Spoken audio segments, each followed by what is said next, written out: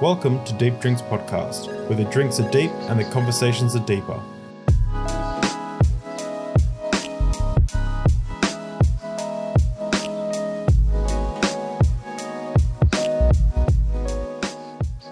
Nikole Mitchell was a high school teacher, pastor, and now porn star.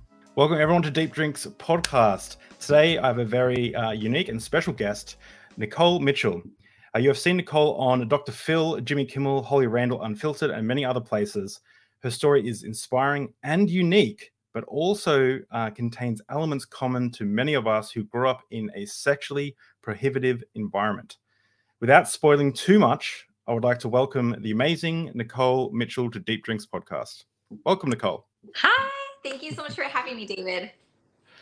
So I first want to apologize formally because when we first organized to do this, you were one of the first guests that I had on, and I totally screwed up the dates, and you were ready to go, and I was in bed. And I woke up to the emails, and then I felt it was so embarrassing to me, but I'm so glad you gave me another chance. Thank you so much for coming on. I think about it every time I go to email a guest now of that time I screwed up. So thank you for giving me another chance. You're so welcome. Thanks for being persistent. It pays off. Well, so your story is just absolutely fascinating, and you've been on Dr. Phil to tell it, and you've been on many places, Holly Randall's amazing podcast, Unfiltered. But I think I have a very unique kind of perspective because I kind of grew up I was a pastor as well. I grew up in very similar, I guess, environments. So I wanted to kind of get like a kind of a raw, unfiltered church perspective from you about your whole journey. But I would also like, to this just be a casual conversation between us. Like we are just catching up over some drinks, which brings me to ask the question, what are we drinking today? I'm drinking electrolyte water. Hey, and I'm drinking electrolyte water as well. I've got a Powerade here. And you know what? Originally we were doing coffee, but I was actually happy that you changed it because let me tell you, yesterday we had Dr. Kip Davis on, who's a Bible scholar, and he wanted to drink rye whiskey straight, and we drank a lot of rye whiskey, and I am hungover. so I need a little bit of electrolytes, I think. That's amazing. So I wanted to dive straight into your story, but I wanted to ask you a question. You describe your sexuality as healing and sacred.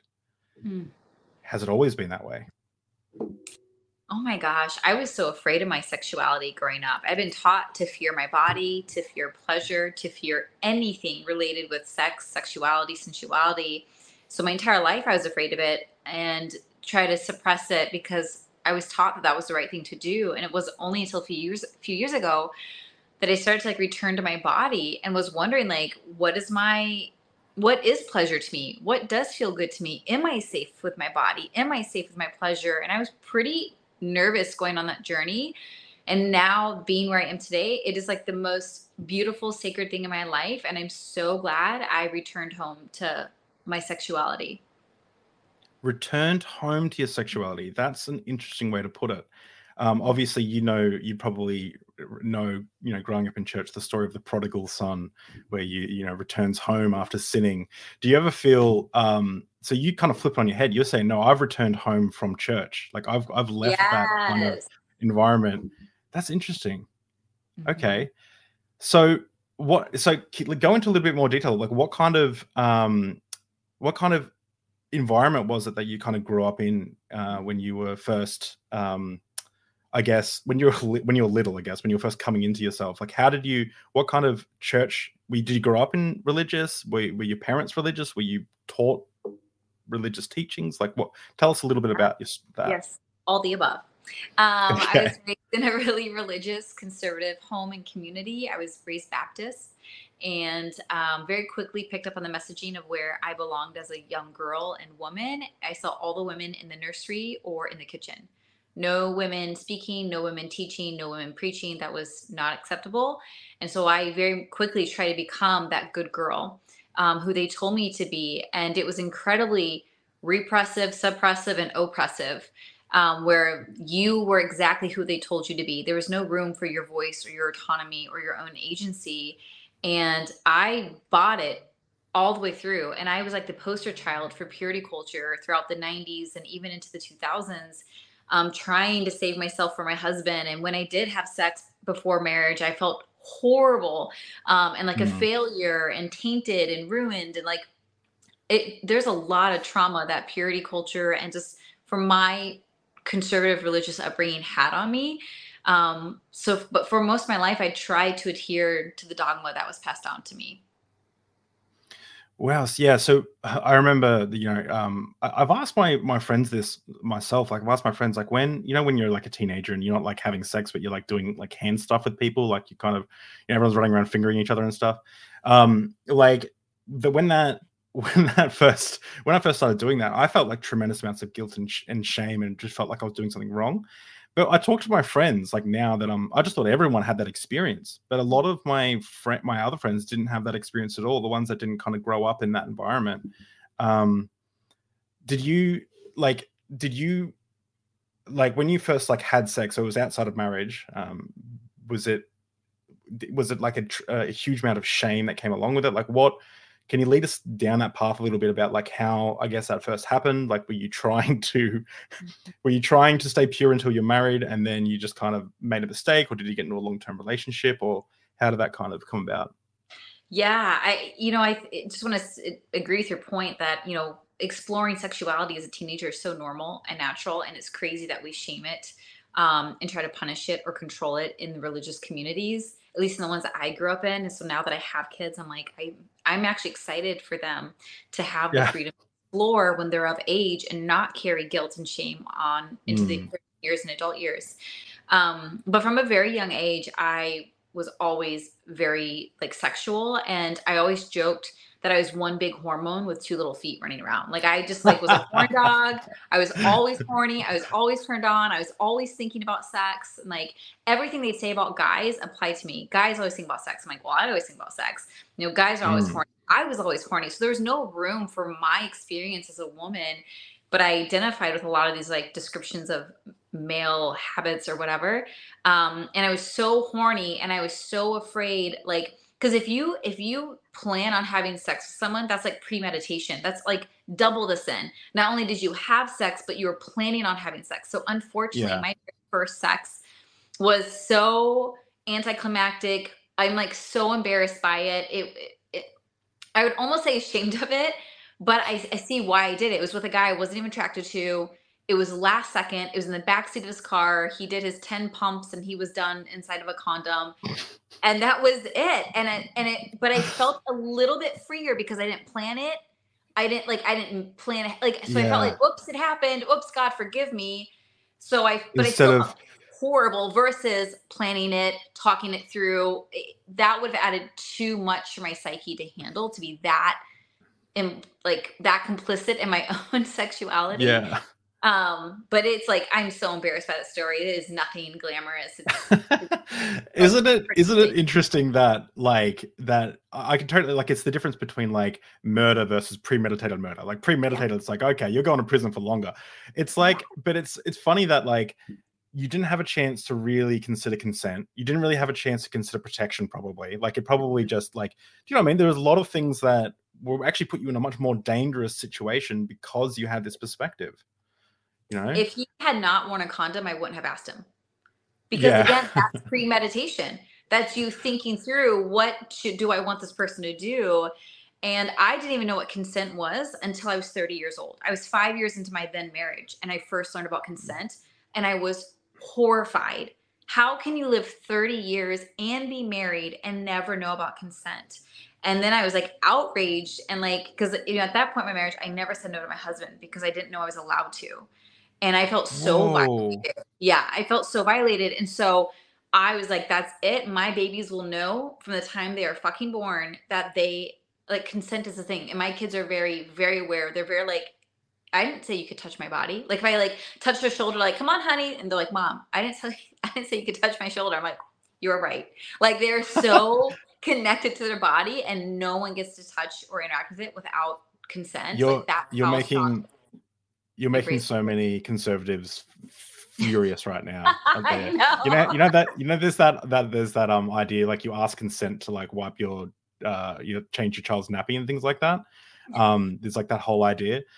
And look, I know that the baby can't hear anything, and it's kind of like there's some, I guess, some silliness to it, but it also kind of makes sense in a little way because you're kind of prepping them for like, in a way that you're like, that you're showing them they have agency over their own body. There are no such thing as like that parents can just do whatever they want. Yeah, they're their own person. Absolutely. Yeah, I have to shout out Derek Lambert from Myth Vision. When I told him that I had you coming on, he was like I'm so jealous because he shot you an email a couple of emails apparently a year ago, and he just said then he just sent a super chat. Thank you, Derek. I loved her story and the fact that she's so transparent today.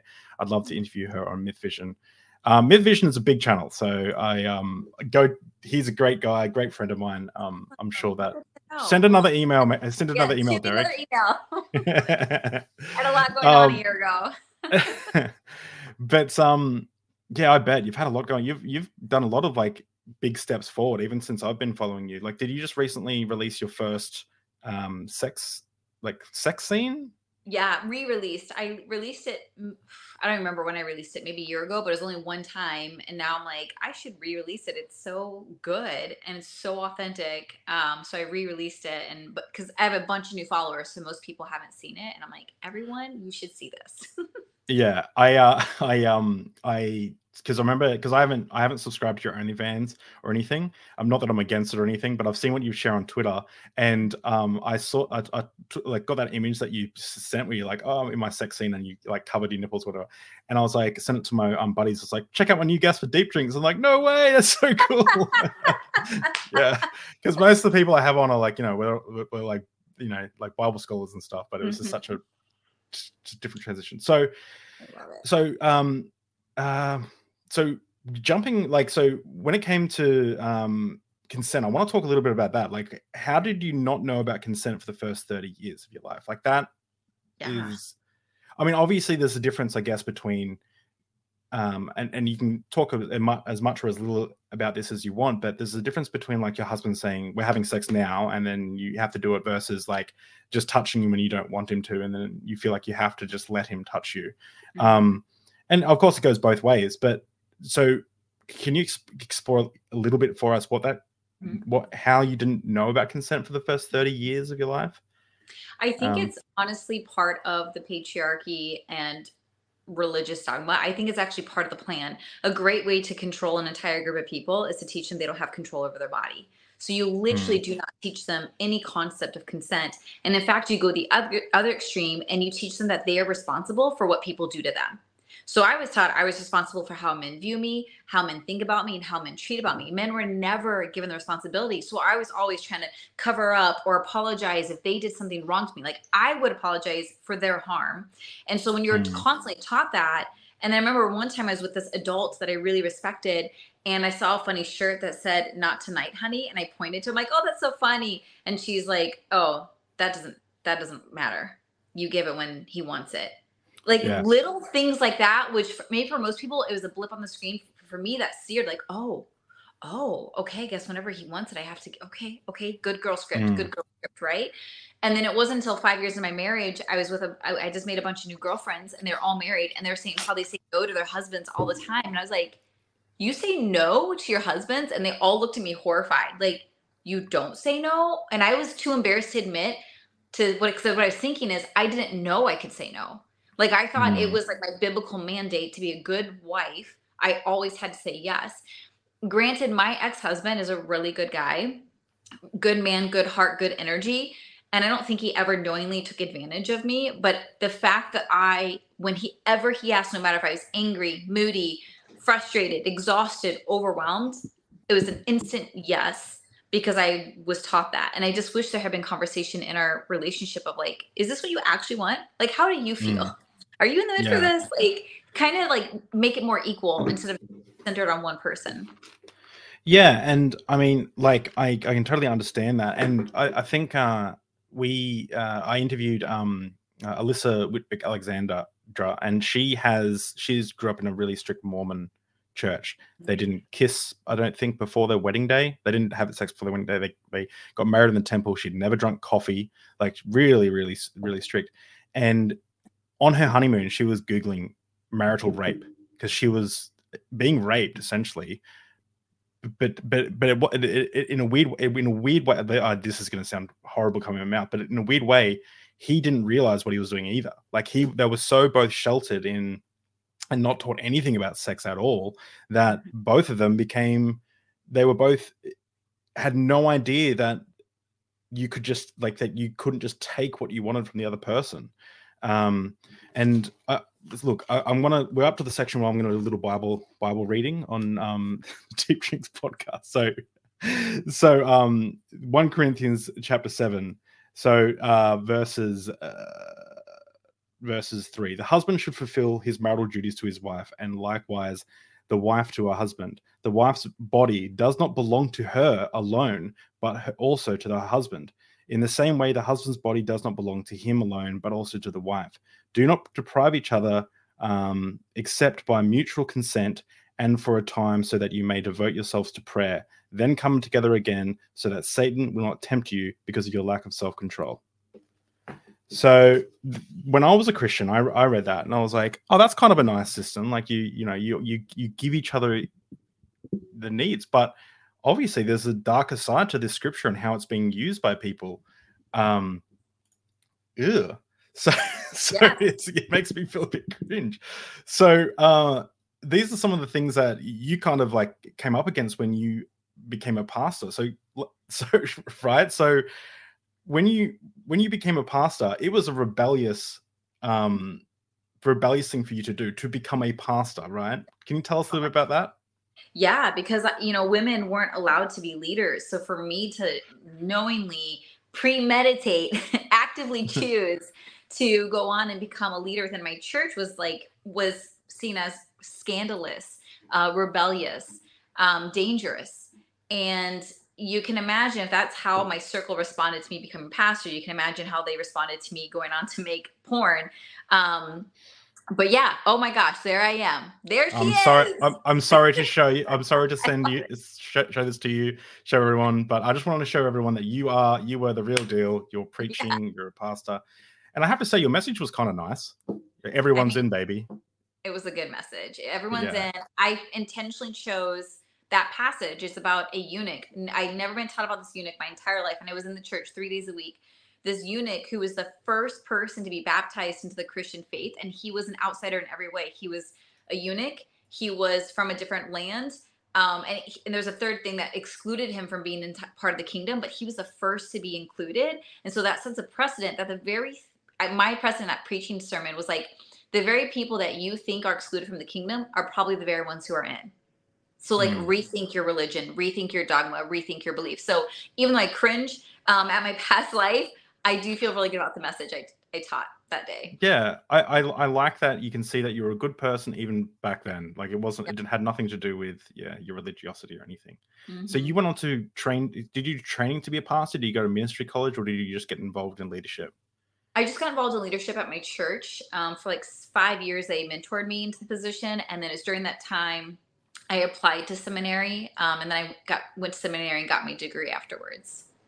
Oh, really? So what degree do you have? I just graduated from seminary in 2019. So it wasn't even that long ago. And then I started porn like a year later. It's just like life is so crazy. But wow, wait. What? I didn't know that. That's crazy. I know. Most people don't know. I went to seminary so late or so recently. Yeah. So what was your master's in? I got it in social justice, actually. I was going to get my MDiv, which is a 4-year degree, Master of Divinity. But then halfway, like a year in, I was like burning out. I could tell I was kind of on the fumes of my faith, like the last remnants of it. And so I changed my degree to a master's in social justice because it was shorter. And I've always had a heart for social justice. And then I got out of there. Well, so that's super interesting. I want to explore that more. Do you think that you were going... Well, first of all, Derek asked a great question as well. What do you label yourself today? Atheist, agnostic, theist, non-believer? Yeah, I would say spiritual. It's so funny. I was talking to my partner. I was like, if people ask, I'd probably say agnostic. And he's like, I think you're more of a theist. I'm like, oh, something. Like, I hold it really loosely. I'm just like, whatever. I think there is something out there, but I could be wrong, is how I view it at the end of the day. Yeah. And that reason, so I'm just throwing a dart in the darkness here, but is that belief, is that just more of like a feeling? Like, it's not like you've like looked at the arguments and rationalized the perspective of God. You've just, you just have like you have a sense that there must be something bigger. Yeah, I feel like there's something bigger, whether it's God, whether it's love, whether it's my highest and best self. I have no idea. But I think with anyone who's gone through an extreme life change like I have, where you thought you had all the answers and now you think all of that was bullshit, I think it makes you hesitant to cling too tightly to any new belief. So I have my beliefs, but I hold loosely to them, because I'm like, if I was that wrong before, I could be wrong again, and I'm constantly learning and evolving. So I just hold loosely to what I believe now. Yeah, okay, that makes sense. I've often said that. I think I said one time that I would do anything for God. I would murder my whole family if God told me to, right? Which is a very strong thing to say. And the only reason I said it, and this like freaked a lot of people, my friends out, but the only reason I said it is because they were asking me really like hard questions. So I just went to the most extreme thing I could think of. The extreme. Yep. Yeah. And of course, my perspective was God would never ask me to do that. And my perspective was, which is kind of untrue because he asked Abraham to kill his son, but God would never ask me to do that. And also, I'd have to really know it's God, in which case, how could you deny God? Like, how could you deny God of anything? But so it scares me that I used to think that, and now I'm pretty confident in my unbelief. So it's like, it's always like a little, don't be that confident, because you once believed some pretty crazy stuff. So if, always be willing to test, evaluate your beliefs, and things like that. Real quick, one of my course students said to me recently in one of my courses, and it really resonates. She said, and she quoted someone else, but the quote was something like, the older I get, the more I care about mystery rather than mastery. And that's how I feel. It's like the older I get, the more I lean into the mysterious, and it's not about mastering it like I used to. That's cool. That's really cool. Do you think going to seminary was part of you trying to save your faith, or had your faith already started unraveling then, or when did it start unraveling? I actually give credit to my seminary for helping me lose my faith. So I have wanted to go to seminary since I was in Bible college. I was already enrolled in seminary, Dallas Theological Seminary, which is like one of the most prominent conservative theologies in America at the time. But I ended up, moving overseas and getting a job. So I've wanted to be in seminary for like 15 years by the time I finally enrolled. And I think I was kind of running out of my faith and trying, like I knew I was meant to go to seminary, something I'd always wanted. But the seminary I went to was really liberal, and it was interfaith. So we had Muslims, Baha'i, atheists, Jewish people, Christian, agnostic, and we're all studying scripture though. They're all there to study the Bible. And then we'd be in these Bible classes, and each different segment had to bring their tradition's interpretation of scripture. And then I'd be in class listening to all of these segments and beliefs and cultures bring their interpretation, and every single one was better than the one I had been taught. And I was this moment of like, I've been duped. I've been given down the most whitewashed, hetero, male-centric version of this, and the queer, the Black, the Jewish, the Muslim, the Baha'i interpretations were all better. And it was kind of like, I'm done. I'm out. Plus I'm not white, I'm not a man, and I'm not straight. So why am I holding so tightly to this interpretation that was passed down to me? Yeah, Christianity is a man's religion, really. Yeah. It gives so much benefits to men. Yeah. So, and was it about this time that you kind of discovered that you were queer? Yeah, I realized I was queer in 2016. I started seminary in 2017, and I came out publicly in 2017. So I was like, everything was kind of like unraveling. My whole identity around my sexuality, my whole identity around my faith, like everything I thought I knew to be true was all of a sudden kind of blowing up. And it was one of the most terrifying and ultimately healing experiences of my life, because I realized my queerness before I questioned my faith. And when I realized my queerness, I thought, if I can be this old in my 30s and thought I knew my sexuality all along and I was absolutely wrong, what else do I think I know to be true and I'm completely wrong on? And that's when I started to unpack and deprogram and question all the things I've been taught all my life, which eventually helped me walk away from my faith. Interesting. So do you think that you were that you always had, I get you always were queer in a way, or do you think you kind of that developed over time, or you Always just kind of queer. noticed it? Oh yeah. Okay. Looking back, it was so obvious. I had so many girl crushes. I was like making out with my girlfriend, one of my best friends in middle school. Like, but because I was never, I was never even exposed to the queer community. I didn't have vocabulary. I didn't have exposure. I didn't have labels. So I think I somehow knew to shove all that down. And just repress it and be afraid of it. I was so afraid when my Bible college, I had a crush on my girlfriend, and I was so afraid of, like, if this ever comes out, like, shove it down, shove it down, shove it down, because that's not okay. Like, that's really Mm. wrong. So yeah, I was there all along. Wow. Mhm. That's so yeah, so that must have been, you've gone through quite a journey, let me tell you. Like, do you ever like look back at like and go like, wow, I've had such a shift, I guess, in your perspective. I guess does it feel like a shift, or is it more that you look at the outwards perspective of yourself and it looks like a shift? It feels Or do like you feel the same? multiple lifetimes. I feel like I've lived Okay. multiple lives, and I feel like this version I'm living now was like the truest version I've ever had, but it is so far different from what I've ever been that that's the only way I can explain it. It's like it's just a different life, and I almost feel like a different person um, than who I've ever been, and I love it. I feel like this is absolutely like the truest version of me, and I can't wait to see where I go from here. I'm excited to like follow you in your journey. I love seeing, because you have such a freedom in what you post, and you can really see that come through in what you do. Um, there's there's an interesting conversation to have around porn, giving like long-term consent, like the idea of like people need to know what they're getting into when they go into porn, and there's obviously some problems in the industry and things like that.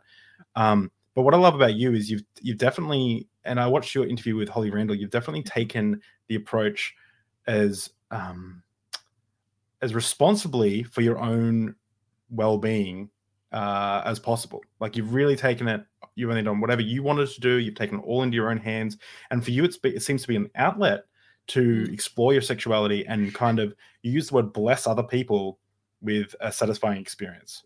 Oh my God. And I like Yeah. that. Yeah. Like, it does feel like a way for me to channel my sensuality. And I started my OnlyFans for me. It was Mm, not to make money. It was for me. It's like I needed a platform that was private because I had a paywall. It just for me to like, what's it feel like to post sexy photos of myself? Do I like that? What's my limit? Do I want to show anything? Do I want to keep it all covered? Like it was just almost like a playground for me to figure out, is this what I like? What do I enjoy? And it's been very much on my terms. And like that's one advantage I think starting a little bit later in life is I feel very, very grounded in who I am and what I want. I regret not being able to do this at age 18. If I could relive my life all over, I would have been a sex worker right off the gate of high school. Like no doubt, either a stripper or an escort or something. But I think there's wisdom that comes with age and with lived experience. And so I appreciate that I started when I did, because it comes from such a grounded, integrated, truthful place for me. And I think that's why I can be in it for so long. I see a lot of girls come and go, come and go, come and go. And I just mm, stay because it brings me so much joy and meaning and satisfaction, and everyone else gets to benefit from it as a result. yeah. Yeah. ChatGDP said, "Thank you for standing up for LGBT rights." Thank you so much for the super chat, ChatGDP. I really appreciate it. And I have to know, are you a real person, or are you actually the AI that created by Elon Musk? You're now going to forever wonder. So I have a bit of a fun question. If you could put up a Bible verse in the background of your next sex tape, what would it be? Oh my God, that is so good. Oh my gosh. It would probably be something erotic and explicit from like Song of Solomon or something. But I did just think of the one that like Jesus wept, I think would be kind of hilarious. But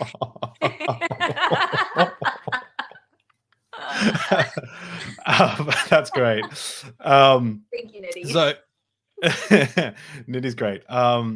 So Iron Charioteer said, question for Nikole: what is the worst thing you have done to get a guy to turn him off of you? So before you knew about consent, did you ever do anything to, I guess, like to turn him down? Is that what that means, or to stop him making up? I think so. I think so. Like to. I don't know if I've ever done anything really terrible. I was really bashful and shy, and I had a lot of body shame and sex shame. I didn't have a voice. I really didn't know how to advocate for myself. So I feel like anytime a guy was attracted to me that I wasn't into, I was really like coy, like, oh, thanks so much. I'm just like not interested. I can't tell a funny story though. I remember, because I've had, just a handful of guys pursue me over life, like lots of guys. And I remember at one point in my 20s, another guy had like really pursued me, and I had no interest in him, but I couldn't just honestly say that, right? Because I didn't want to hurt his feelings. So my only excuse I could come up with that would give me an easy out was, oh, I'm not dating right now, right? Like I'm just not dating, when I really want to say, oh, I don't want to date you. So I said, I'm just not dating. And then like a month later, I met who would go on to be my husband. I met a guy, fell head over heels for him. The next month we started dating, and the next month I was engaged. So 2 months after I told this man I'm not dating, I see him at a party and I have an engagement ring on my finger. And I was just like, oh my God. And I felt so bad. He points, he's like, so that happened. I'm like, yeah, it happened. And that was that. Poor guy. Oh, geez, that's rough. So, you're happily married now, right? No, so we got divorced. So my then husband, we got divorced almost 3 years ago, and I'm dating someone now. Okay, cool. Yeah. Forgot one more. Oh yeah, the question was: would you, would you date a lady, or is it purely sexual for you when it comes to?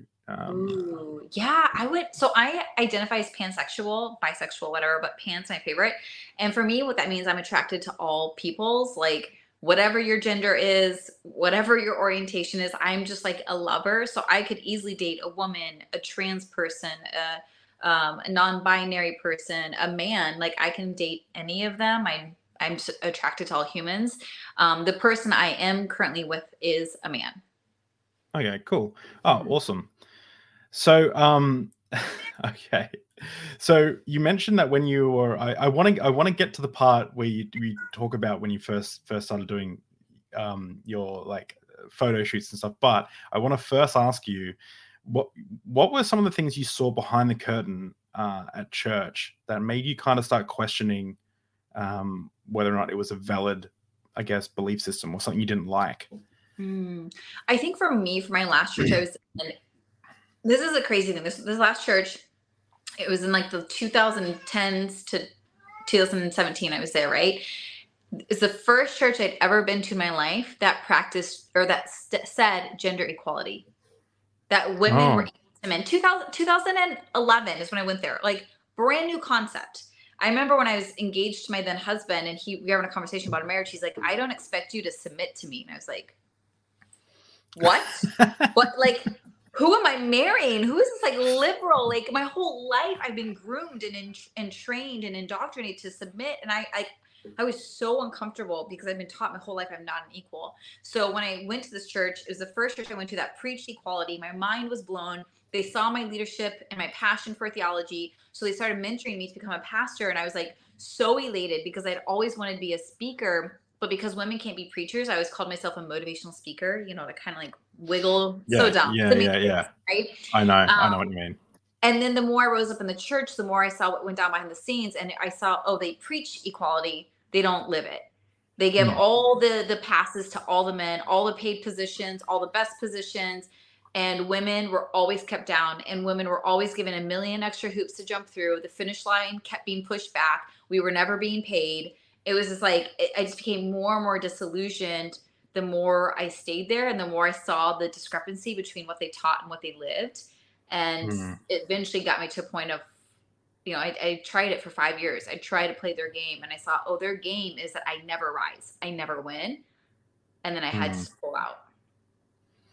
Yeah, it's it is crazy because a lot of it's like subconscious for you know these people. Like I experienced the same thing. You don't realize how, like I went to a family wedding just recently, and it was like a lot of the, you know, you promise to submit to your husband and all, and you kind of like, ooh, it feels kind of like my wife and I, we have a very equal relationship. Like we like there's no gender roles essentially in our relationship. We tend to gravitate towards certain things naturally.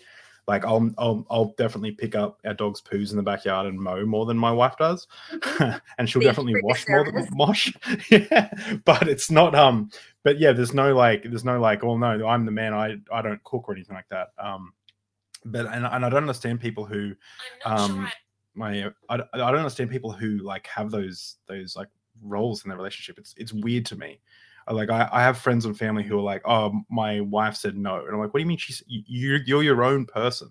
Like, what do you mean? Like you shouldn't be telling it. Like the wife will say you're not allowed to go out with your friends or whatever night, and then he'll say you can't wear that out, and I'm like, what is this? This is such a weird world that you guys live in. I never understood it.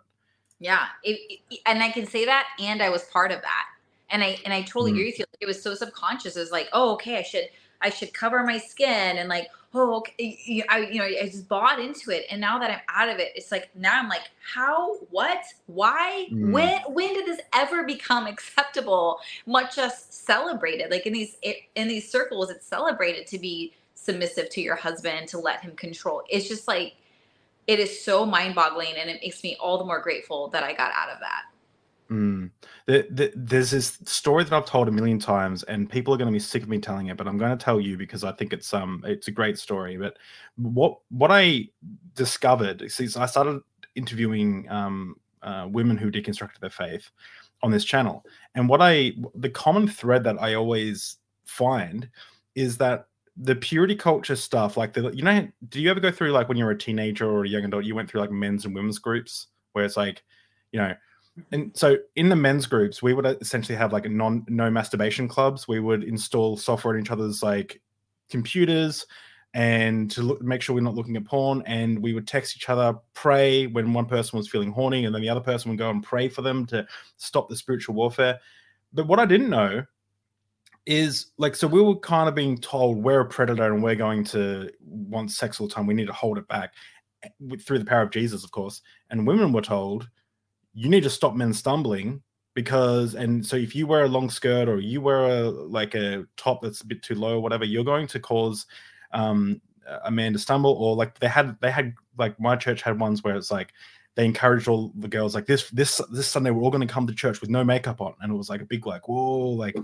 And it kind of pissed me off a little bit, to be honest, because I was like, it pissed me off not for the reasons a lot of people think. It pissed me off because why can't women be sexual deviants who also want to perv on guys and also, you know, like why would they? Yeah, exactly. It bothered me that it was almost like the inner feminist in me came out and was like, this is bullshit. Women can be disgusting, degenerate, like perverts as well, and that's totally fine. And it also creates this like environment where men are told that they're predators and they need to hold back their emotions, right? Like and then they don't masturbate all week, and then Sunday comes around, and you know the older Martha who runs the library store at church has a top on that's showing 1 centimeter of cleavage, and they're like, I can't take it, and then it confirms all the feelings that they had, and she feels that pressure getting perved on, so she's like, I got to cover up even more, and it's like this self-perpetuating like thing of shame and guilt. And then, like, you know, as a young teenager, I would look at pornography or masturbate and feel so much guilt and shame, like horrible amounts of it. And none of my other friends were dealing with that, and I think it created more problems than it solved. Than it helped. Like, yes. Yeah, 100%. It's so interesting. So I have 3 kids, age 7, 10, and 12. And my youngest is a boy so far. He can change, you know, unless that changes. And I remember someone was watching him and he wanted to watch Titanic, my 7-year-old. And the person watching him called me asking and told my son, like, oh, we have to call your mom and ask if it's okay. And my son's like, why? And the person's like, well, because there's like a scene with a naked woman in it. And he's like, my son says, I see my mom naked all the time. So what? And I just Mm, loved like even at this age, because this is when like when we program our children to think certain things, and like at this point I knew to always cover, to always hide, to be ashamed, whereas in my home we've normalized the human body and to not be afraid of it. really? And like if you see a naked woman in Titanic, we can talk about it, right? And he would talk, he's like, why do her boobs look like that? I'm like, well, boobs look all different, some have smaller, some have, and we have a whole conversation and there's no shame. And I just think of like how much that's going to serve them in the future, because they're not, it's so funny for the work that I do, my kids aren't being raised in a hypersexualized home. They're being raised in a body positive, sex positive home where we can talk about Mm, all these things and approach it from a really healthy, educated perspective. And it's just, I'm just so excited because I'm like, I can't wait to see how that serves them, because I didn't have that growing up. And I always wonder yeah. how might my life had been different had I been raised with that kind of communication and understanding and education. So is there like nudity in, like, are you just happy to be nude in front of your children, or your children be nude in your house? Yes, I'm Wow, like that's naked all the time. Like I don't even think twice about it. And it's so funny. I have this poster board right here next to me. You guys can't see, and I clipped out my favorite photos from 2022. It's my 2022 celebration board. And I have a few photos in there that have me partially naked for my photo shoots. And one of my kids asked me, "Mom, like, is that weird for the photographer to take pictures of you like that?" And I was like, "No, I pick really good photographers. They're really professional. I do it for my work. I'm really professional, and they're some of my favorite photos." And she's like, "Oh, okay." And so just provide, like, I love what I do because A, I love it, but B, it provides so many opportunities to have conversations with my kids that wouldn't otherwise naturally occur. And I'd have to find ways to force a conversation to occur. But they just, because I have lingerie everywhere, I have pictures everywhere, I have dildos everywhere. Like, we're just constantly talking about all things sex and body and consent. And they know more than I think the average kid. And I think it's really amazing. This has actually blown my mind a little bit, because I thought that, I'm gonna raise our children. We just had a little baby boy, Atlas, and he's 5 weeks old, and I was like, I'm gonna raise them to be body positive and free. And I think someone even asked me, like, would you care if your daughter became a sex worker? And I'm like, actually, I wouldn't. Like, I don't like, I think if that's what they wanted to do, like, I would care if they were doing it because they were desperate, or and they needed money for drugs or something. But that's not the sex workers problem. That's the so yeah, if they were doing it in a healthy, positive way, I would have no issues with it. And they were kind of shocked at that answer.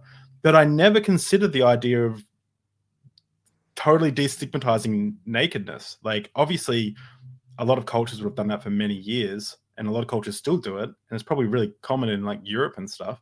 But that's really interesting. I'm going to think about that. I'm going to show Amy, my wife, this video and get her thoughts on it, because that's an interesting idea. I'm naked all the time around my dog, but Yeah. I've always been wondering, like, at what age do I start putting clothes on around or my wife and I start putting clothes on around, how old does Atlas need to be that we start covering up, It'll Interesting. happen. Interesting It'll thought. happen naturally, because my oldest at this point probably like, "Mom, put clothes on." I'm like, "I'm sorry, I'll throw a robe on."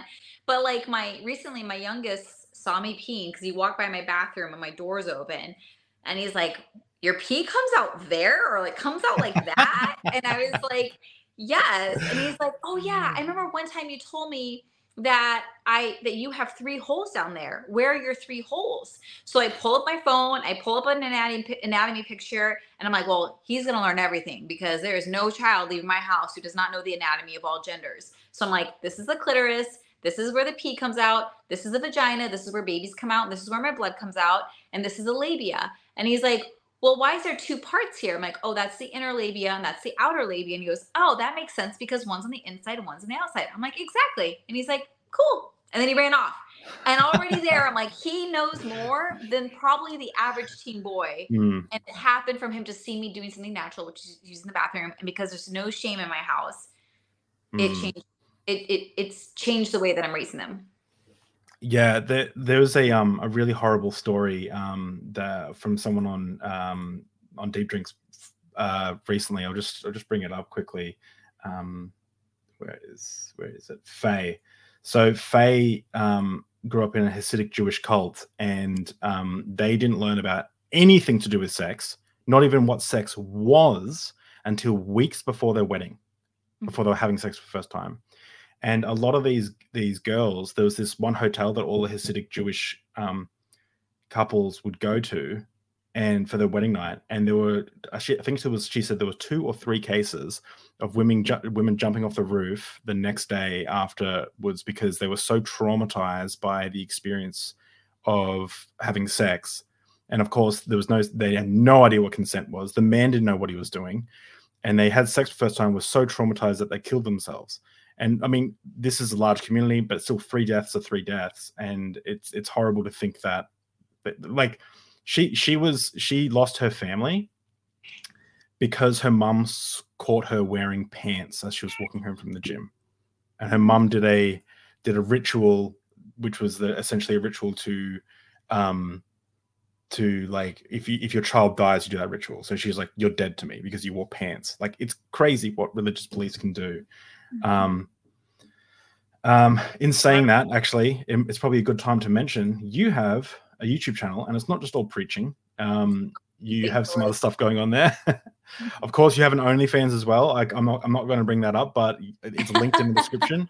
If you would like to support Nikole and you'd like to see Nikole's bits and, you know, have that pleasurable experience, go over there and make sure you mention that you're from Deep Drinks so she can. Yes, I would love like, that. Hey, that'd be so funny. I love knowing where my people come from. They can totally say that. Awesome.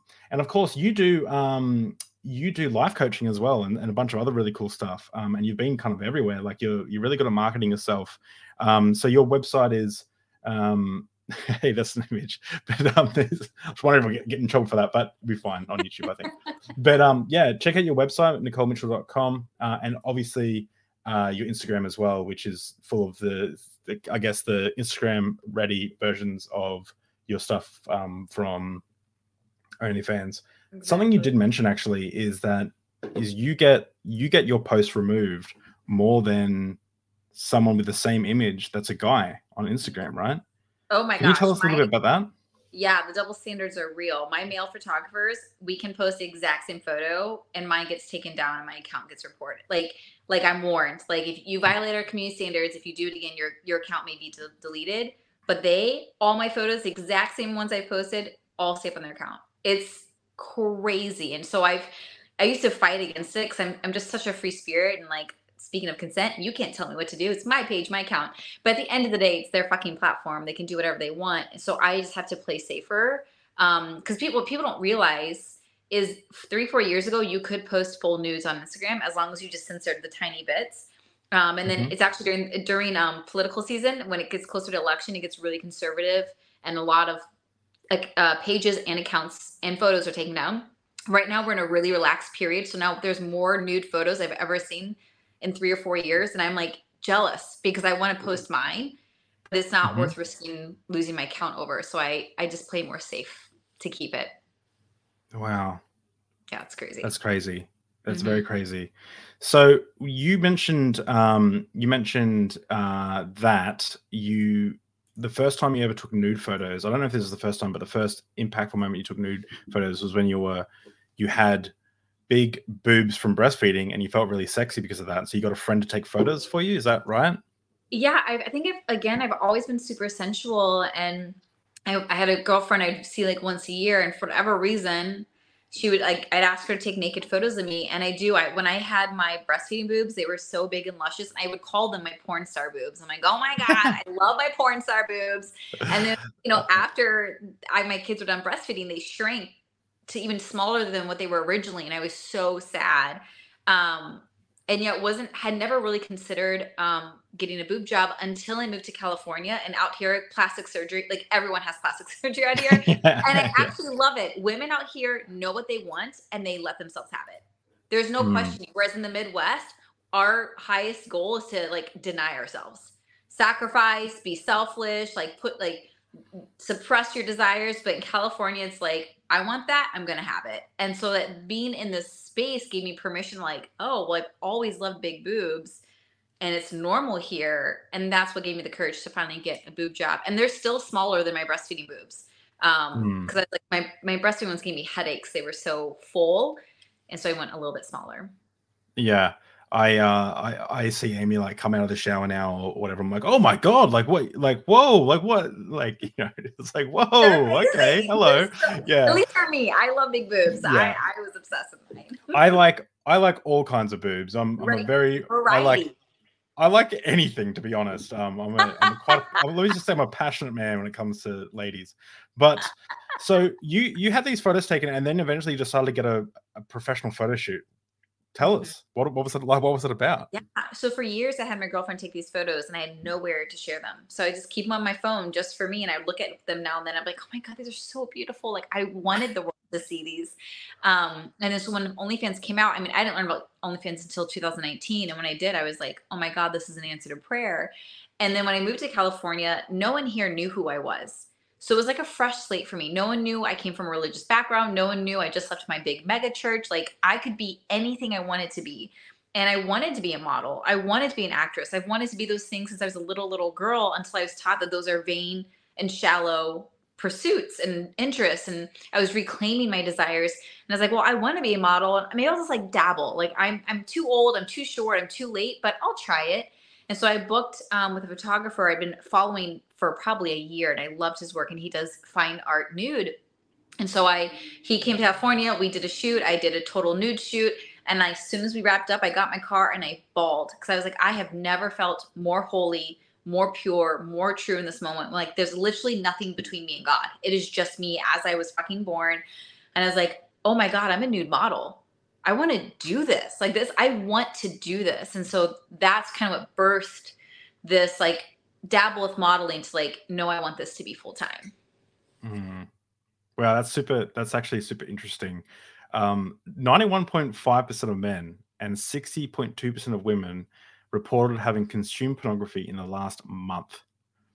It's so funny to me that everyone enjoys it, but it's such a taboo for people to participate in it almost. People are so afraid of pleasure, especially in religious and conservative sections, like so afraid of feeling good. And I think we have this like collective fear that as soon as it's going to feel good, it's too good to be true. The other shoe's going to be dropped. The rug's going to be pulled out from under you. Nothing good ever lasts. Like we literally have these quotes in our world, in our country that betray our ultimate belief. Nothing good lasts. And once it feels good, something bad's going to follow. So if you don't want something bad to happen, then you're going to suppress the good. And so part of my journey has been learning to like expand my capacity for pleasure, feeling safe with feeling good. And now I get a lot of people who sign up for my digital courses or sign up with me as a client, as a coach, client relationship. They want to learn, how can I live a life that's rooted in pleasure, where it's just there's more and more and more pleasure and nothing bad has to happen and I don't have to sabotage it and there's no cost to pay for it. Like it really gets to be this good. And so that's one thing I love about my porn or my adult content that I create, because it is so authentic and is born from like my truest self. I think it's so refreshing for people because like when you come to my space, when you come to my OnlyFans, we can talk about all things sex and all things spiritual. We can talk about your kids and your kinks, your fears and your fetishes. There's nothing off limits. And in most adult spaces, you can only talk about things all sex. But in my space, I want to know all of you. Like when I said, tell me that you came from this podcast. Tell me where you found me. Like I actually care about you and I want to get to know you. And I think that's such a unique thing that people like me and platforms like OnlyFans can offer the world. And I think it's actually going to give people what they need, or what they're looking for. They get the pleasure and they get the connection. And I'm hoping that will help dispel the shame a lot of people carry and feel more good in their body, more good in their pleasure, and freer to consume it, freer to experience it, freer to give it. And I think the whole world will benefit from that. Did you find that that after you started doing nude modeling and started opening up a lot more, and now you're doing you re-release your sex tape, do you find that you're actually more, I guess, free? Like have you found that your sex life has actually gotten better? Oh gosh, so much better. When I say I make love like a porn star, it's like the truest statement the most accurate statement and the That's so hottest sex of my life. Like, it is so fucking good, David. And like, it's weird to like toot your own horn or brag about your own sex life, but it's because I've been on the other extreme where I was so ashamed of my body and so afraid of sex that like I was not fun to have sex with, right? I was just so locked. And now to be so free, and I know my body really well. I know my kinks. I know my fetishes, and I'm really open. I'm always open to exploring. I'm really fun to have sex with. And it's like healing for me, and it's healing for people I've been with. Like to see how free and happy and unashamed I am, it sets other people to feel like, oh, shit, I can love it this much too. And it's okay to love it this much too. And like, it's okay to have curiosities and want to explore more things. And I'm like, yes, yes, yes, and yes. I've been an appreciator of adult cinema a few times in my life. And you can actually really tell the difference between someone who is enjoying the experience, like the whole they would be doing it without getting paid, versus someone who is there because they feel they want the attention for, I guess, whatever reason, or they need the money or something like that. Like you can see the difference between a healthy approach to engaging in like pornographic material or adult sex work, and what comes across as like someone's not enjoying this as much, like they're faking it, right? What do you think? Do you think that there needs to be a conversation that needs to be had around pornography and how it's kind of pervasive amongst like how it's kind of I guess some parts are glamorized, like, and some parts I'm finding hard to come up with a good question, but do you see that like any issues in the landscape at the moment? Like, do you think that there needs to be a conversation to be had around sex work? Obviously, the answer is probably yes, but you're already having that conversation, and you're trying to promote, I guess, a responsible, freeing, open, explore your body, like no shame approach, which I think is great. Do you think there's another side of the coin though, where people need to understand the long-term ramifications of maybe if they're not ready emotionally to have sex, or to have sex on camera, or to even show themselves being naked? Do you think there needs to be have a conversation on both sides? Yeah, there's a few things here. So one is, at the end of the day, sex work and porn is a job, like any other job is a job. So whether someone does it out of passion, like me, or someone does it just to pay their bills, I think they both can be healthy. I don't think one is unhealthy. Just like we all get a job at some point to pay the fucking bills, doesn't mean you're unhealthy or you're doing it for that's a good point. It's legit. So I just happen to be really, really privileged that I can do it out of passion. And that I was able to choose it on my terms. I didn't need it for the money. Like, I think it's a total legit path. If you need money and you're cool with like using your body in that way, go for it. I have a lot of privilege on my platform, and I came into it in a digital era where I could perform it all online, right? If I had started this when I was 18, like I sometimes wish I could have, I would have been in person, whether as an escort or as a stripper. And that there's a lot that goes on. There's a lot of middlemen, and you're at way more risks. And so I know I hold a lot of privilege as an online performer.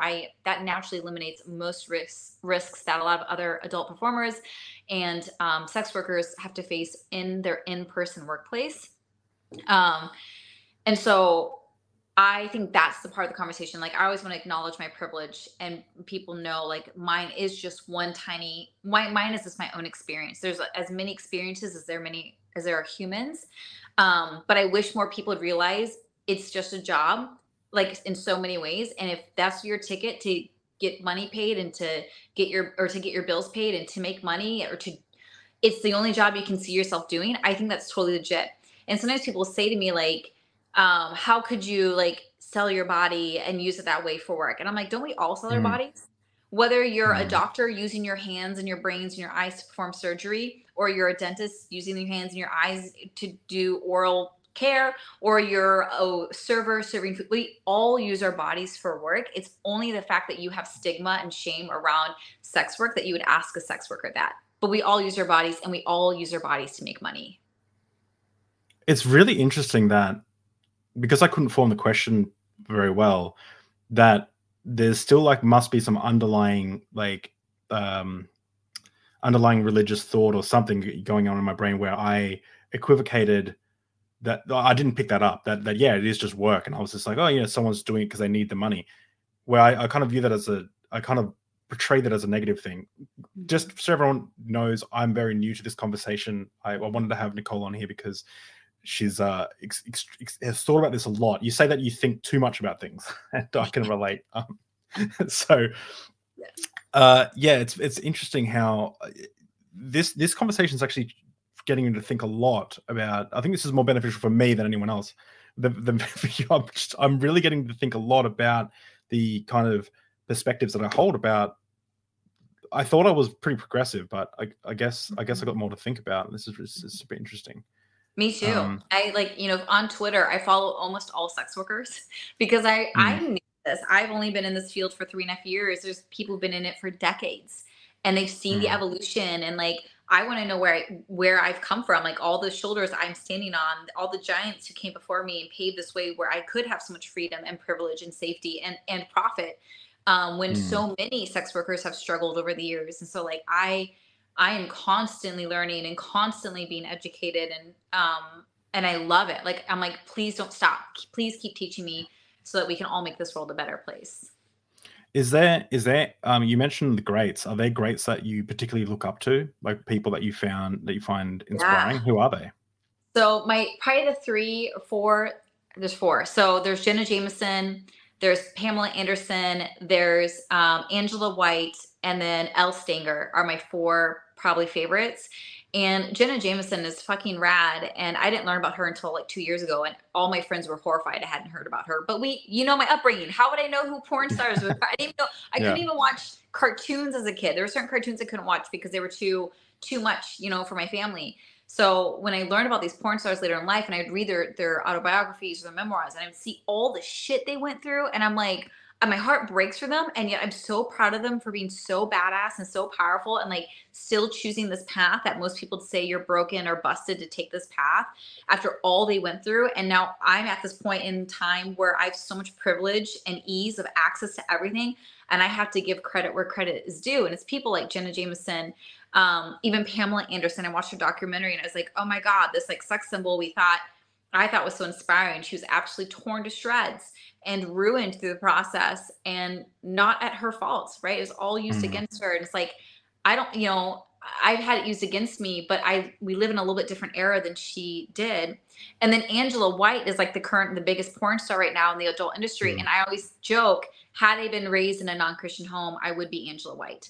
Like, she is like in the traditional porn industry, that's me. That's who I wish I could be if I did things traditionally or in person. Angela White is the GOAT. Like, in regards, like I've done. She's really well spoken, and she like finished her degrees in Melbourne in Australia. On I think it was, I can't remember what her degrees were, but like she's got a really, like, she really knows like what she's doing in regards to, like, she's an amazing performer, but she's also incredibly like she sets the rules. She doesn't like, she went into it like a business, and I totally she's understand. A brilliant businesswoman, right? She has her own production team.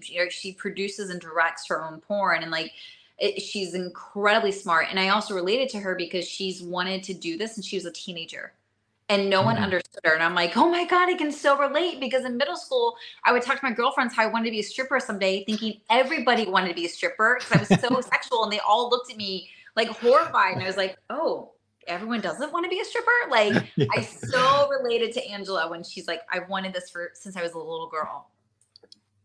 Yeah, it's so funny. I have so many stories myself of that, like not the same as that, but like just things that I thought were normal, but they weren't normal. Like the shame and stuff around sex and stuff like that is a big thing.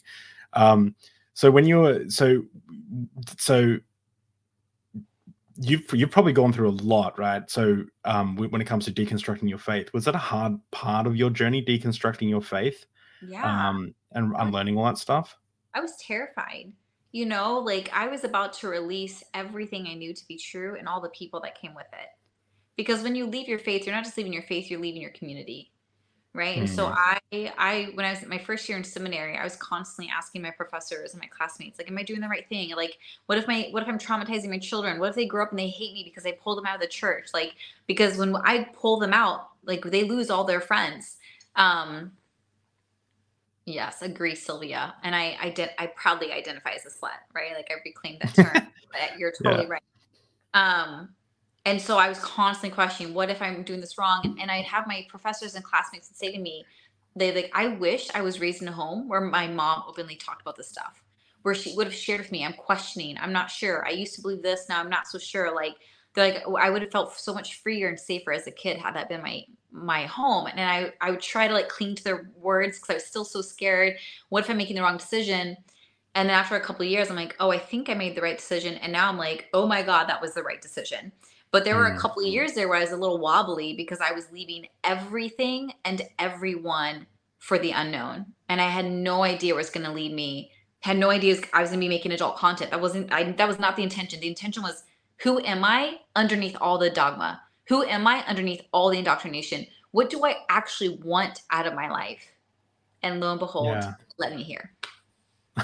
Wow. So did you feel like you had a personal relationship with Jesus, or like, or was it more? So how Oh, did that, do you still feel like you have a personal relationship with Jesus? Like, how did that develop? no, So, I was like a total Jesus freak. Like I felt so guilty having sex in high school. I only had it a handful of times with a couple different guys, and I felt like a horrible slut, horrible human, horrible future wife.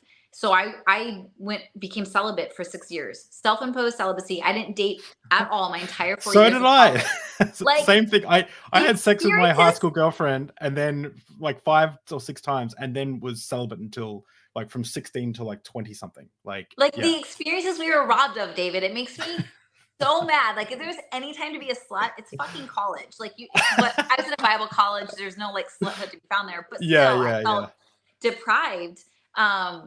And so yeah, I was robbed of that. And I remember, I mean, I've never told anyone this, and I'm like slightly embarrassed to say this, but this is how much of a Jesus freak I was. I remember like in college driving my car and putting my hand in the passenger seat like I'm holding the hand of Jesus. I'm like, I'm dating Jesus until I find my husband. Like, that is how No, hardcore I was. It's yeah, so embarrassing.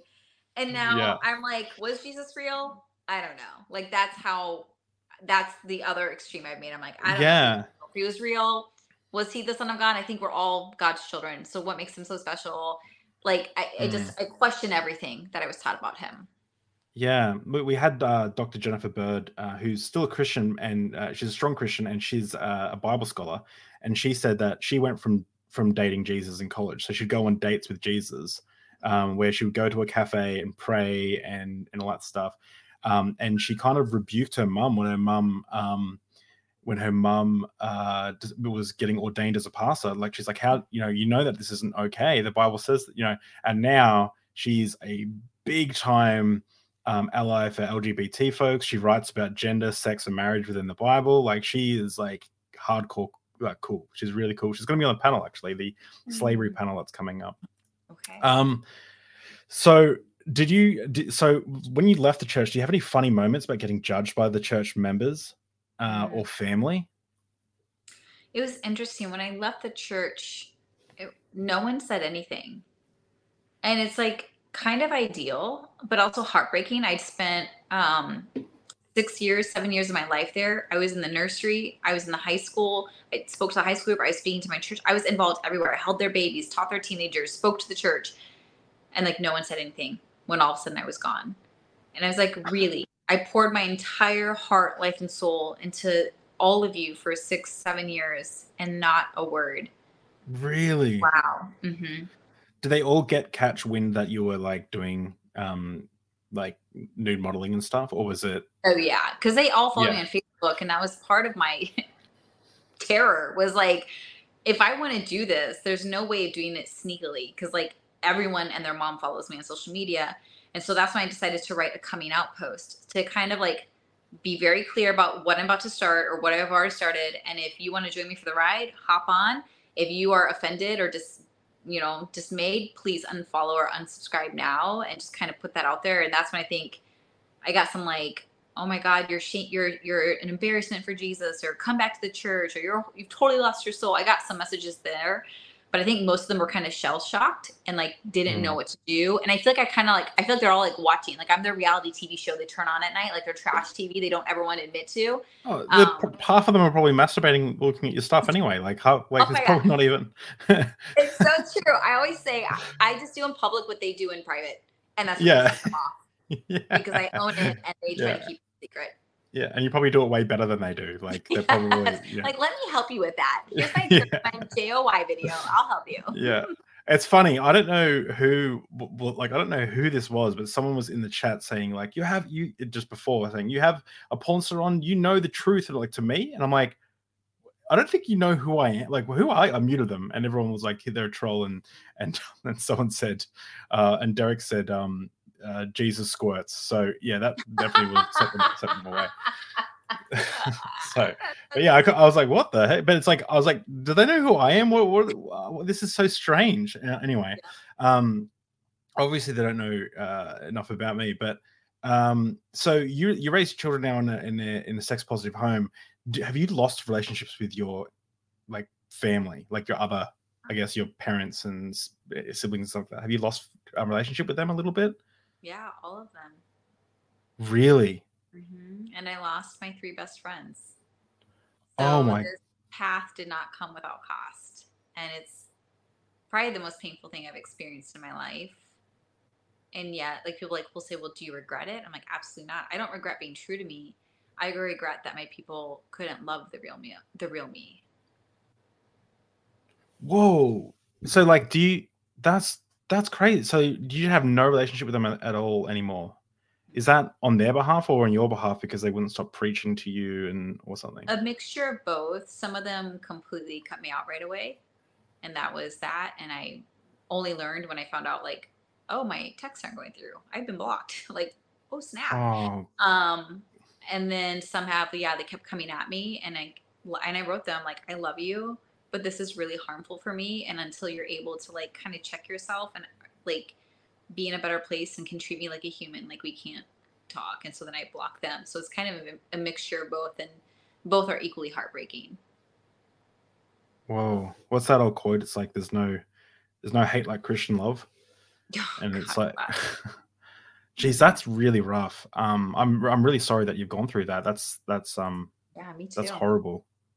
Yeah, it's been really painful, and yet, maybe someday we'll have a relationship. I don't know, but I think part of it was really good for me in the sense, I think sometimes when you're constantly being battered or hounded, it's really hard to figure out where you stand and what your boundaries are. And finally, when all that noise is kind of eliminated, you get really clear on, oh, this is what I will tolerate and this is what I won't. Or this is like non-negotiable and this is negotiable. Like, you kind of get to heal when you're no longer being harmed. And I can see myself getting to a point where I've healed enough to where I'm like, okay, maybe I open that door again and see what can be arranged. But I don't think that healing could have happened while I was still being harmed. Yeah. Wow, it's really brutal to hear when that stuff kind of happens. That was always a fear for myself and my wife and Amy when we kind of deconstructed our faith. Like, would our family still accept us as family, or like would they do what the Bible says, which is not to even eat with someone who called themselves a believer and now doesn't? Yeah, it's a really scary thing, and I'm so sorry that that's happened. And that kind of answers your question that you asked a little bit ago, like, should there be more conversations ahead of time? And I do tell women, like, if you go into this, just be aware. Like, if you come from a really religious or controlling or fearful family, are you okay with them not supporting you? Are you okay with them cutting you off? Are you okay with cutting them off? Like, these aren't conversations that are had very often, because I think we don't want to admit that. But I think it can help prevent people getting into situations that maybe they don't want to get into. Because some women just like, oh, I'll just play with it, not knowing like their whole family is going to explode over it. And is it like, you want to play with it? Is it worth it to you? If it is, go for it. But if it's not worth it to you to play in it, maybe there's another thing you can do. So I think just being really honest with yourself about what am I okay with happening from here, And people get fired. Women have gotten fired for starting an OnlyFans. I have a dear friend who's a teacher in Indiana, and she got fired for starting an OnlyFans, and she was just playing with it. She was like, I can maybe make some side money, and lost her only source of income. And so it's like, you definitely want to think it through. And I don't want you to operate from a fear-based mentality, but I think just being really honest about what can you handle if these things happen to you. Yeah. I often think that one of the problems with the adult entertainment industry is there's no way for someone to, once something is out there, it's always out there. There's no way for someone to like take it back. I would love for there to be some form of like NFT technology or something that someone can retroactively say, hey, I don't want to know, I no longer want these things to be on the internet, and then it does like a really good job at removing those things from the internet. If there wasn't the ability to like make it so like, people could save your content, like, I mean, obviously people could still probably screenshot or something, but you can make it really difficult for someone to be able to keep your content, or a lot more difficult than it is now, where you just save a video, or it's just on a million websites, like content ID. If that could happen, and I think it is getting there, but I think that would solve a lot of the problems, because I think there is something to say about the retroactive, like looking and saying, I don't want to share this part of my life anymore, but it's still there. Do you know what I mean? Like there are people who, who's that really popular? There was a really popular porn star, Mila. She I forgot what her name was.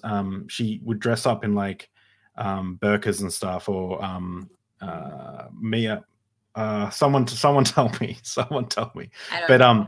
But she would she couldn't get a job after she only did like 8 scenes or something, and she couldn't get a job afterwards because she was so popular that everyone recognized her. She would start jobs and then they would fire her because it would bring too much unnecessary attention to the company, and she said it was horrible.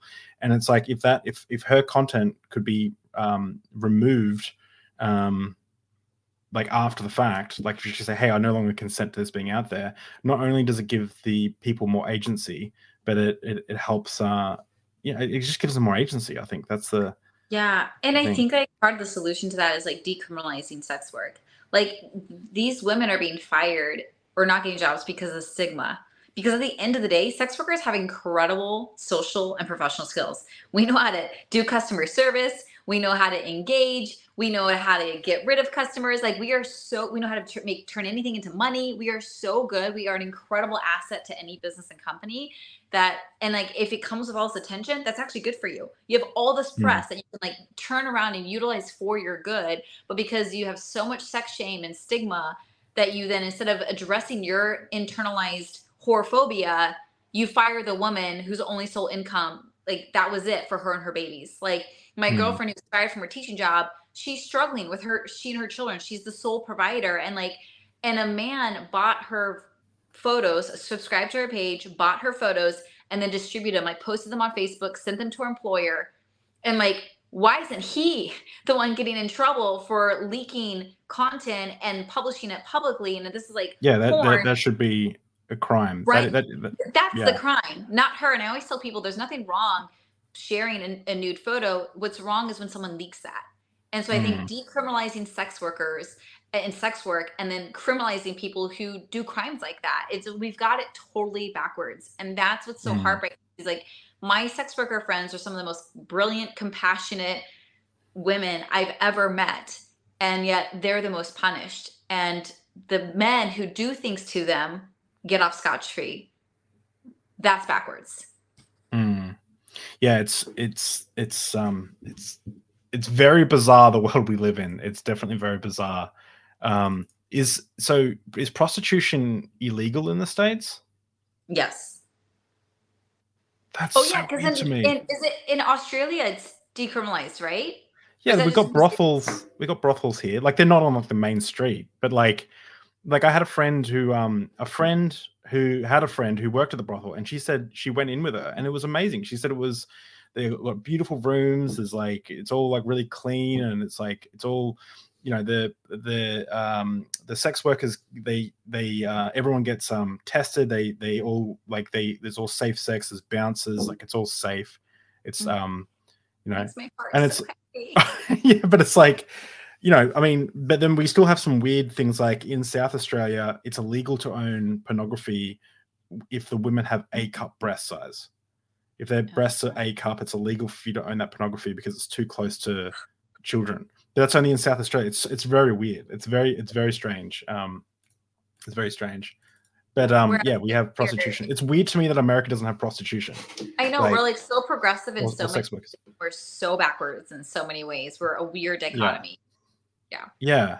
We don't have guns. Like, it's very hard to find a gun. That's how it should be. It's mind-boggling. It's easy. Yeah. It's so we're so backwards in that area. Yeah, it's definitely different perspectives. I heard, I don't know how true this is. I have a friend who moved to Malaysia, I think, or a country, and then moved to the Philippines. And one of them was influenced by one country, and one of them was influenced by another, and one of them was influenced by the US. So I think it was the Philippines, and she first went to the Philippines, and she would hear these like coconuts falling at night. And she was like, it was a very Christian nation, and she was like, oh, coconuts. And she found out later there were gunshots, and there were like her family had guns all over the house. She slept next to some sort of a sniper rifle because her, and it's just like, whoa. I was like, this is hectic. But she's like, in Malaysia, it was a very Muslim inspired country. They didn't really have guns. That was all new to her. But it was so different how, I don't know, the Christian nation had all the, I don't know. It's just very strange how different countries influence other countries. And yeah. Yes. And America, for being a Christian nation, teaching the love of Jesus while like carrying guns. It's like, it makes no sense to me. I know. I remember watching, as an Australian, Michael Moore documentaries, which they're a little bit they're very inaccurate now I've realized. But one of the things I noticed was I remember watching one of them and I was like, why are the gun people talking about Jesus? Aren't they the bad ones? And I couldn't believe to me that a Christian would own a gun. I'm like, Jesus said those who live by the sword die by the sword. He rebuked Peter for protecting the Son of God. Like, how can a Christian own guns? It was bizarre to me. And then I found out like they were the ones pushing, and I was like, what is going on here? And I know that people are going to argue in the comments that I'm misunderstanding things, and I probably am. But it was just, as an Australian, it was very weird to me that the Christians were the pro-gun people, and the atheists or the people who weren't necessarily believers were, it's very strange. Yeah, it's like we teach the scripture teaches forgive your enemies, bless your enemies, and Christians are like, let's kill those motherfuckers. I'm like, wait a second, there's a disconnect here. I'm not following this train of thought. Yeah. So as we're just wrapping up, I wanted to ask you about your coaching. What do you do for your coaching? Oh my gosh. So I work one-on-one with clients, and I teach digital courses. So it's for people typically come to me for a couple of reasons. A good chunk of them come to me because they want to make a shit ton of money. I'm really passionate about helping people monetize who they are and what they love doing, and to help you make a shit ton of money. And I think it's so doable. Easier than we've ever been taught. And then other people come to me because they want to live a fully expressed life, because they watch me. I'm do adult content full time, and I have a very successful life coaching business. And people thought the opposite would happen, that once I got into life coaching, no one would want to work with me. Once I got into adult content, everyone came to work with me, because they saw like, you're doing authentically, you're doing it in integrity, you're doing it passionately, and you're a great mom, and you're a great partner, and you're running a coaching business. Like, how do you do that? And so I have all kinds of courses, as you can see here: Become a Money Magnet, Absolute Confidence, Become a Viral Sensation. Currently, I'm teaching my signature embodiment program called Sexy and Free, which is all about a life of pleasure, profit, and power. And I love it. I love helping people have the life of their dreams, and that's what I get to do with it. How to unfuck yourself. I love, you just need to write a book. You just need to write a book on that, because the thing at the moment is, if you just put fuck in the title, you'll sell 1 million copies, right? Because it's like all the F words. Who knew? Yeah. The word I was told to never use is like the most profitable and powerful word I could. My friend Colin, he's always wanted to be a writer, and he was one of the first guests on Deep Drinks. He's closeted for 45 years. I met him in ministry college, and now he's out and happy in a relationship. And I said, you just need to write a book. Doesn't matter what's. He's a great writer. I'm like, just put something out there, but you just got to call it "I'm fucking gay," and then it will sell. Like, that's all you need to do. Like, We're in the time for it. I got a marketing background. I know it'll sell. Yeah. I love it. Cool. So also for everyone who is watching, we are doing, we got one more deep drinks at this stage until we have the slavery panel on. Let me just show it, but we're going to be talking about biblical slavery. Does the Bible condone slavery? And we're going to be sending out some shorts this week that I've got 5 ready to go, and we're going to be kind of getting these apologists to kind of forcing them to answer the question. This is going to be an amazing panel. We've got 5 PhDs, all Bible scholars, all experts, who are going to be discussing this.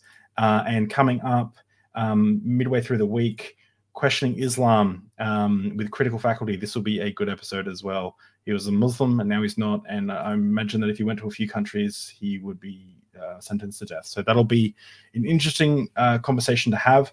So make sure you subscribe and make sure you check out the Patreon. I also need to say, guys, let me just excuse me for a sec. I don't have the link up, but we have a Pope. We have a Pope. So deep drinks, obviously, we have different memberships, and the last membership that you can get is the Pope, and there's only one, and it's been sold out.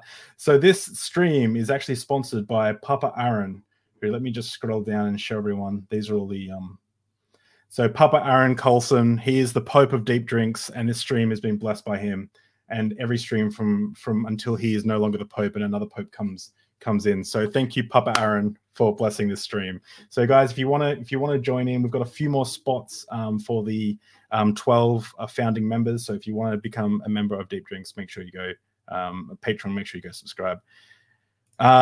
So yeah, Nikole, I have a few random questions for you. I hope you're ready. I'm ready. I'll start off with a fun one that I ask a lot of guests, but I wasn't going to ask you, but I think it's probably you're introspective enough that I think it might be an interesting answer. What is the most plausibly true religion you don't believe in? Oh my God.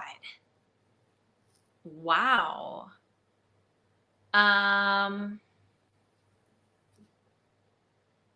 This is gonna sound silly, and it's not a religion, but I'm like, science. Because yeah, I wasn't taught like real science growing up. I was taught like Christian science, like God was the reason for everything. I was never taught like actual science. And like my partner is brilliant in all things science, and he'll literally like do diagrams for me on a whiteboard. Like, here's atoms, here's cells, here's how they interact, here's how they create this, and here's how they create that. And every time I watch it, Malika, hi, thank you, my love you. Every time I'm like, oh my God, that makes so much sense. And yet I still have this reservation to believe it because I've been taught to fear science. So science is probably my religion, and yet I'm still grappling with totally wrapping my head around it. Wow, that's great. Nidhi asked a question a while ago, but he said, were you a young Earth creationist? Or someone asked a question, were you a young Earth creationist at one stage? Yes. Oh my God. So embarrassed. Was it wild when you, because I was the same, was it wild when you started learning about like evolution, but not from the church, where it was like, yes. I mean, I still get sweats over it. When people start talking about evolution, I'm like, because I was taught evolution was a bad word and it was all fake and all made up, and I still like break out in sweats. I'm like, oh wait, this isn't bad. This isn't wrong. This is like actually accurate, and like it's okay. Yeah, be okay. I have this funny story actually. I got a huge tax return one year, and so did my wife, and we're like, all right, we're gonna put our money towards our house, but we're gonna both take like $500 and we're gonna spend on whatever we want. And I think I spent like $500 all on books. I just ordered so many books. And there's this old trope going around that that Hitler was an atheist, right? That Hitler was an atheist, and that's why he did everything that he did, which couldn't be further from the truth. Yeah. In fact, in Mein Kampf, he says, I believe I am doing the work of the Almighty Creator in exterminating the Jew, right? Horrible, disgusting. So I ordered a copy of Mein Kampf because I wanted to have it to be able to pick it up and point people to the part and be like, he says he's doing it on behalf of God. So I ordered this book, right? Because it's just, I'm like, it's there. I ordered it with a bunch of other books. And when it arrives, I'm sitting there opening it amongst my religious family. And I open it, I'm opening the books and I say, oh, and I remember it, and I said, guys, just know that there is a book in here that's evil. And I was like, I don't want you to judge me for it. And then one of them said, is it a book on evolution? I And I was like, well, yeah, there are some books on evolution, but it's actually not. It's Mein Kampf. It's Hitler's autobiography or whatever. Oh my Like, gosh, oh god. I can't. Oh yeah, and I have to be clear. I have it for references, and I even hid it in the back here because I don't want people to think that I endorse that scumbag or anything. It's a historical thing for me. Nidhi asked, if your kids are approached to believe in Jesus to get saved, what will you say to them? Oh, they are, because some of my family members have access to them, and who believe, my children need to be saved. And so that's where it's pretty complicated. But they've asked me, like, Mom, do you believe in God? And I've said to them, like, I used to. Now I'm not so sure. What do you believe? Sorry, my kitty's knocking over my tripod. Get up here, cat.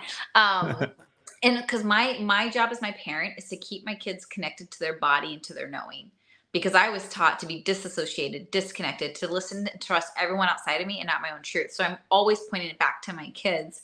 Or like, even like the tooth fairy, they're like, Mom, do you believe in tooth fairy? Or Santa Claus? Mom, do you believe in Santa Claus? I'm like, oh, I used to when I was a kid, but I don't anymore. What about you?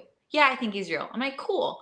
Like, I just want them to stay connected to that knowing. And if they make comments like, oh, hell, something about hell, I'm like, oh, it's so funny. I used to believe hell exists. I don't believe it exists anymore. Like, I just try to plant seeds, because I know if I try to, like, that's not true, don't listen to them, that like tends to make people dig in their heels, right?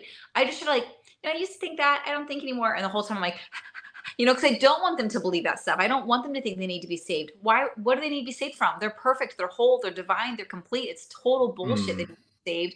But if people are telling them that, I can't just outright come against it. I'm just like, oh, I used to think that, but I don't think that anymore. What do you think? And hope it just keeps the door open for communication and dialogue. Yeah, I'm the same, and in regards to that, like with children, it's like I was asked by family and friends, like, would you mind if we took them to church and stuff? And at the start, I was like, yeah, no, I got no problem, no problem with that. And then I was like, ooh, I thought about it a bit more, and I was like, and I was like, I don't want them learning about hell, or that they need to be saved, like that there's something inherently that they're created sick, commanded to be sound. I don't like that idea, and I don't like the idea that they're taught that science is a liar sometimes and all this stuff. So I was like, ooh, but then I thought, actually, what's probably better is we're going to be big travelers. We already are big travelers. We're going to be traveling around. We'll go to temples. These people believe that you get reincarnated as You remember, back home with our friends and family, they believe that you need Jesus, and we're just going to pump them so full of knowledge that none of these like fear-based tactics can like grab hold, instead of telling them something's wrong. When people say that, like, oh, are you okay with like me taking your kids to church? I'm like, yeah, are you okay with me taking your kids to an atheist camp? And you know what they're going to say? No. It's a double standard. If you want to teach my kids about Christianity, why can't, or can I talk to your kids about sex work? It's like, so that's what I would say to them. It's like, if you want to be able to do that, then how do you feel if I do this? And if it's a no for you, then it's a no for me, because you're not actually caring about educating them and informing them of their choices. It's about indoctrinating them. And that's not what I'm not available for that. Neil the 604 Atheist asked, if you were approached by me asking to come on my show, what would you say? Probably, yes. I could probably check out your account and check you out. And if David vouches for you, that always helps. I've been on Neil the 604's Atheist channel. It's great. It's good fun. I love it. He's a cool guy. So yeah, guys, send her an email, and if that doesn't work, send her another email. Yes, like, I told David that. Like, I get so many pitches that my email, my DMs get buried, and there's some I'll see that I'm like, I totally want to do that, and then it gets buried, and then I will never find it again. I'm like, if they would just send me a follow-up email, I would see it and I could respond. So persistence pays off. Not harassment, not stalking, but persistence. Yeah. And I tried to be very polite. I think I sent you like probably 8 emails or something. First, can you come on? Second, like, I'm sorry I missed our thing. Oh my God, I'm so embarrassed. I'm so sorry. And then 6 months later, I'm really sorry. Would you give me another chance? Please. And then obviously there's some scheduling as well. But yeah, I think just being polite and stuff, and Nikole's a great person. So what would you give to your younger self if you could go back in time? Oh, my first, I was like, I just want to hug her and I just want to say, you're right.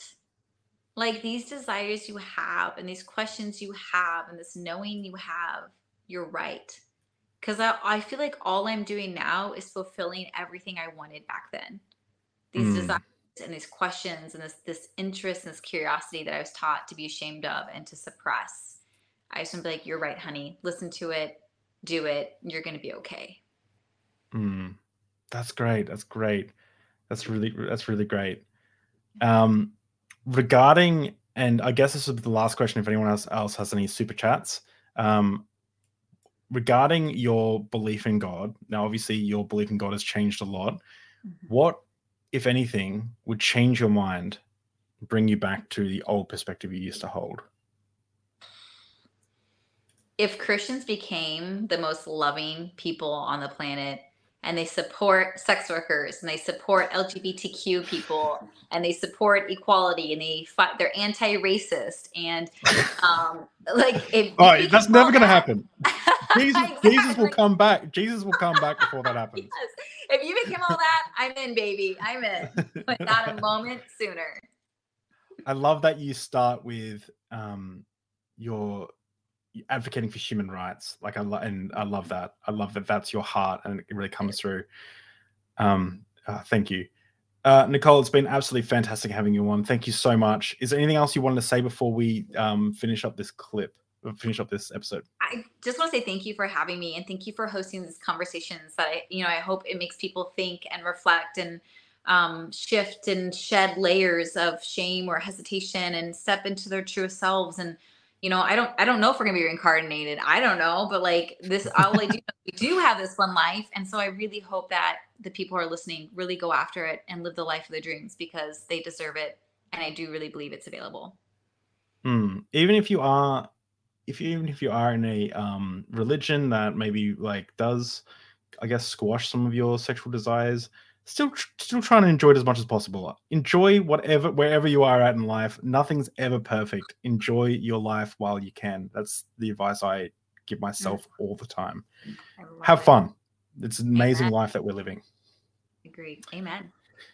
Amen. Neil deGrasse Tyson bless. Thank you, Aaron. Hope Aaron. See you guys.